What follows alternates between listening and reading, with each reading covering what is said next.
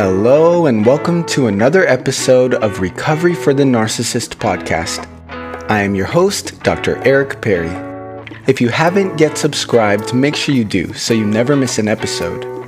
If you're a first-time listener, please note that this podcast is not meant to assess, diagnose, or treat narcissistic personality disorder. My intention for this podcast is to provide some insight and encouragement to those of you who exhibit narcissistic tendencies, so you can start to break some of those negative patterns of behavior and live a happier, healthier, and more fulfilling life. In today's episode, I would like to speak to you about a model of communication that I created to help individuals who display narcissistic tendencies. All of us have a unique way of communicating our wants and needs to the world around us. Communication is the process by which information is exchanged between individuals. The way we interact and exchange information with others has been taught, learned, and reinforced by the unique circumstances that make up our lives. We are able to use our words, actions, behaviors, and even our silence to communicate to others how we are feeling and what we are thinking. In my experience with couples where one of the parties exhibits narcissistic tendencies, I've noticed that there's a pattern of communication that has been adopted and accepted that is primarily based on fear. I find that many individuals with narcissistic tendencies carry a heavy load of negative emotions. They often fear being rejected and abandoned by those they care about. It's important to point out that communication styles are not set in stone, and that it is possible to learn how to communicate more effectively with your partner. Often, when individuals with narcissistic tendencies find the person they feel safe to fall in love with, they may initially be overly expressive with their feelings. They may love bomb this person in order to make sure the other person feels how important they are to them, but also out of fear that they may leave them. They are essentially expressing their need to be loved by overly showing their emotions towards the other person, hoping that their feelings will be reciprocated. Once they are in the relationship, the narcissistic individual may begin to isolate their partner from others, to ensure the attention and connection goes to them.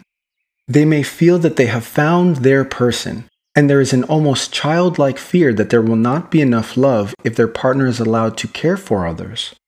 Eventually, this isolation, micromanaging, and communication style will have a detrimental effect on the relationship. Because narcissistic individuals often experience extreme feelings of not being good enough, they may constantly look around their environment to confirm their feelings of inadequacy. Without realizing it, you may tend to experience a binary emotional life, where things are either good enough or not good enough. Life can feel either idealized and all good, or it's all bad. This is further reflected in how you may communicate with your partner. You may express profound love for the idealized version of your partner, and then make hurtful comments when your partner fails to meet these expectations. In conversation, a narcissistic individual may seek to either entirely agree or disagree with the other person in order to create and ensure congruence between them. The partner without narcissistic tendencies may find themselves stuck in a conversation with their partner, not understanding why they are even arguing. The couple may then end up arguing about whether or not they agree or disagree. It's as if the narcissistic individual cannot allow their partner to have a different perspective or opinion from their own.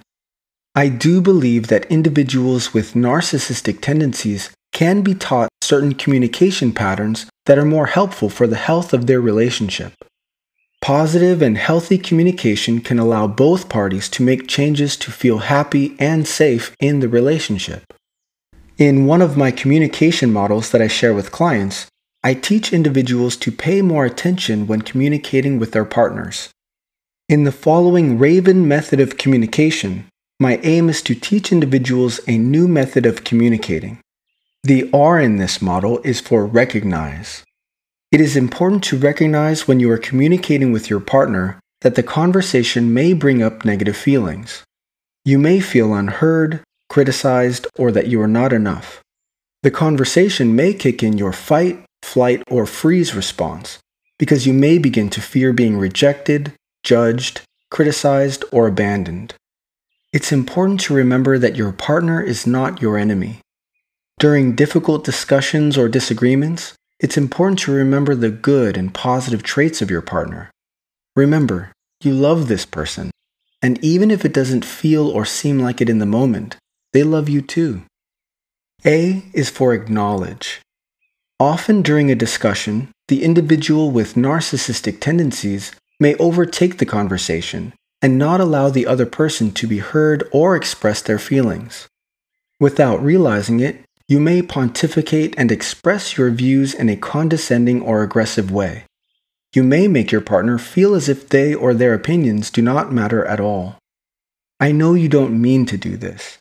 You probably become so focused on who is right, or you may feel so unheard yourself that you forget that a little bit of warmth and kindness goes a long way. However, if this behavior is left unchecked, your partner will begin to feel diminished as a person and begin to feel depressed and unsafe around you. An example of how you can acknowledge your partner in conversation is by engaging in active listening. By using eye contact, positive facial expressions, and open body language, you can express to your partner that you care about them and what they are saying. V is for validate. It is extremely important that individuals with narcissistic tendencies learn to validate their partners. It is not uncommon for individuals with these tendencies to be overly self-focused. In their need to ensure that they are loved, they tend to constantly need validation and reassurance that they are cared about. It is not uncommon that validation and love only goes one way, and that is towards the narcissistic individual. You may not know this, but your partner may receive little to no positive validation from you at all. Here are some examples of what you can say to validate your partner in conversation. You may say something like, "I hear what you are saying, and I want you to know that your feelings are important to me." It's important that your partner feels heard and seen. By making statements such as, "Your happiness matters to me, and I want to see you happy," and "Thank you for your compassion and patience. It means a lot to me," you can put a positive focus on the other person. Remember, it is very difficult for a flower to bloom in the shade. Give your partner the opportunity to shine and grow. E is for encourage. Narcissistic individuals must learn to encourage their partner. It is not uncommon that the partner of a narcissistic individual has become accustomed to their current form of communication, which often consists of being overlooked and unacknowledged. It is important to support and give confidence to your partner so they can become a more self-actualized person. We are all entitled to live our life to the fullest, and it is important to not impede someone else's progress or happiness. Some examples of encouraging statements are, "I believe in you, and I am so proud of you," and "You are making a difference, and your efforts are valued." Finally, and most importantly, N is for nurture. When learning a new way of communicating, it is important to be consistent with your actions, words, and behaviors. By doing this, you can begin to nurture and fortify your relationship and partner. This last step has 3 options. You can remember these options by remembering the 3 A's. The first A is ask a question. The second A is active listening. And the third A is another step in the model. Let me elaborate. To nurture your new communication style, you can start by showing interest in what your partner has to say by asking questions. By asking open-ended questions, you can encourage your partner to express themselves. Open-ended questions are questions that cannot be answered by yes or no. This type of question will give your partner the opportunity to feel heard and seen. I know it is difficult to hear that you may be negatively affecting your partner because of your communication style. I want to commend you for taking the time to be here to learn new positive ways to communicate and nurture your relationship. As I always say, growth can't happen in the comfort zone. The second A is active listening. It is important to engage in active listening when you are communicating with your partner. Active listening is behavior that shows you are listening and observing verbal and nonverbal messages that are being sent. You show that you are engaged in the conversation by responding with appropriate feedback to the message that is being presented. For example, if your partner is upset and expressing sadness, it is appropriate to respond by showing care and compassion. You can ask them what's wrong and allow them to express themselves without being judged or criticized. Saying nothing and not acknowledging their pain would be an inappropriate response. The third A refers to engaging in another step in the model. What I mean by this is that you can engage in any one of the other steps of the R.A.V.E.N model.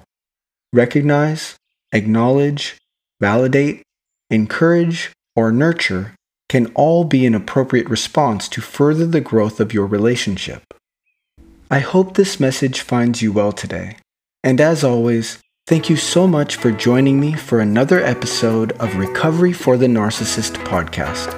I am your host, Dr. Eric Perry. And until next time, see you soon.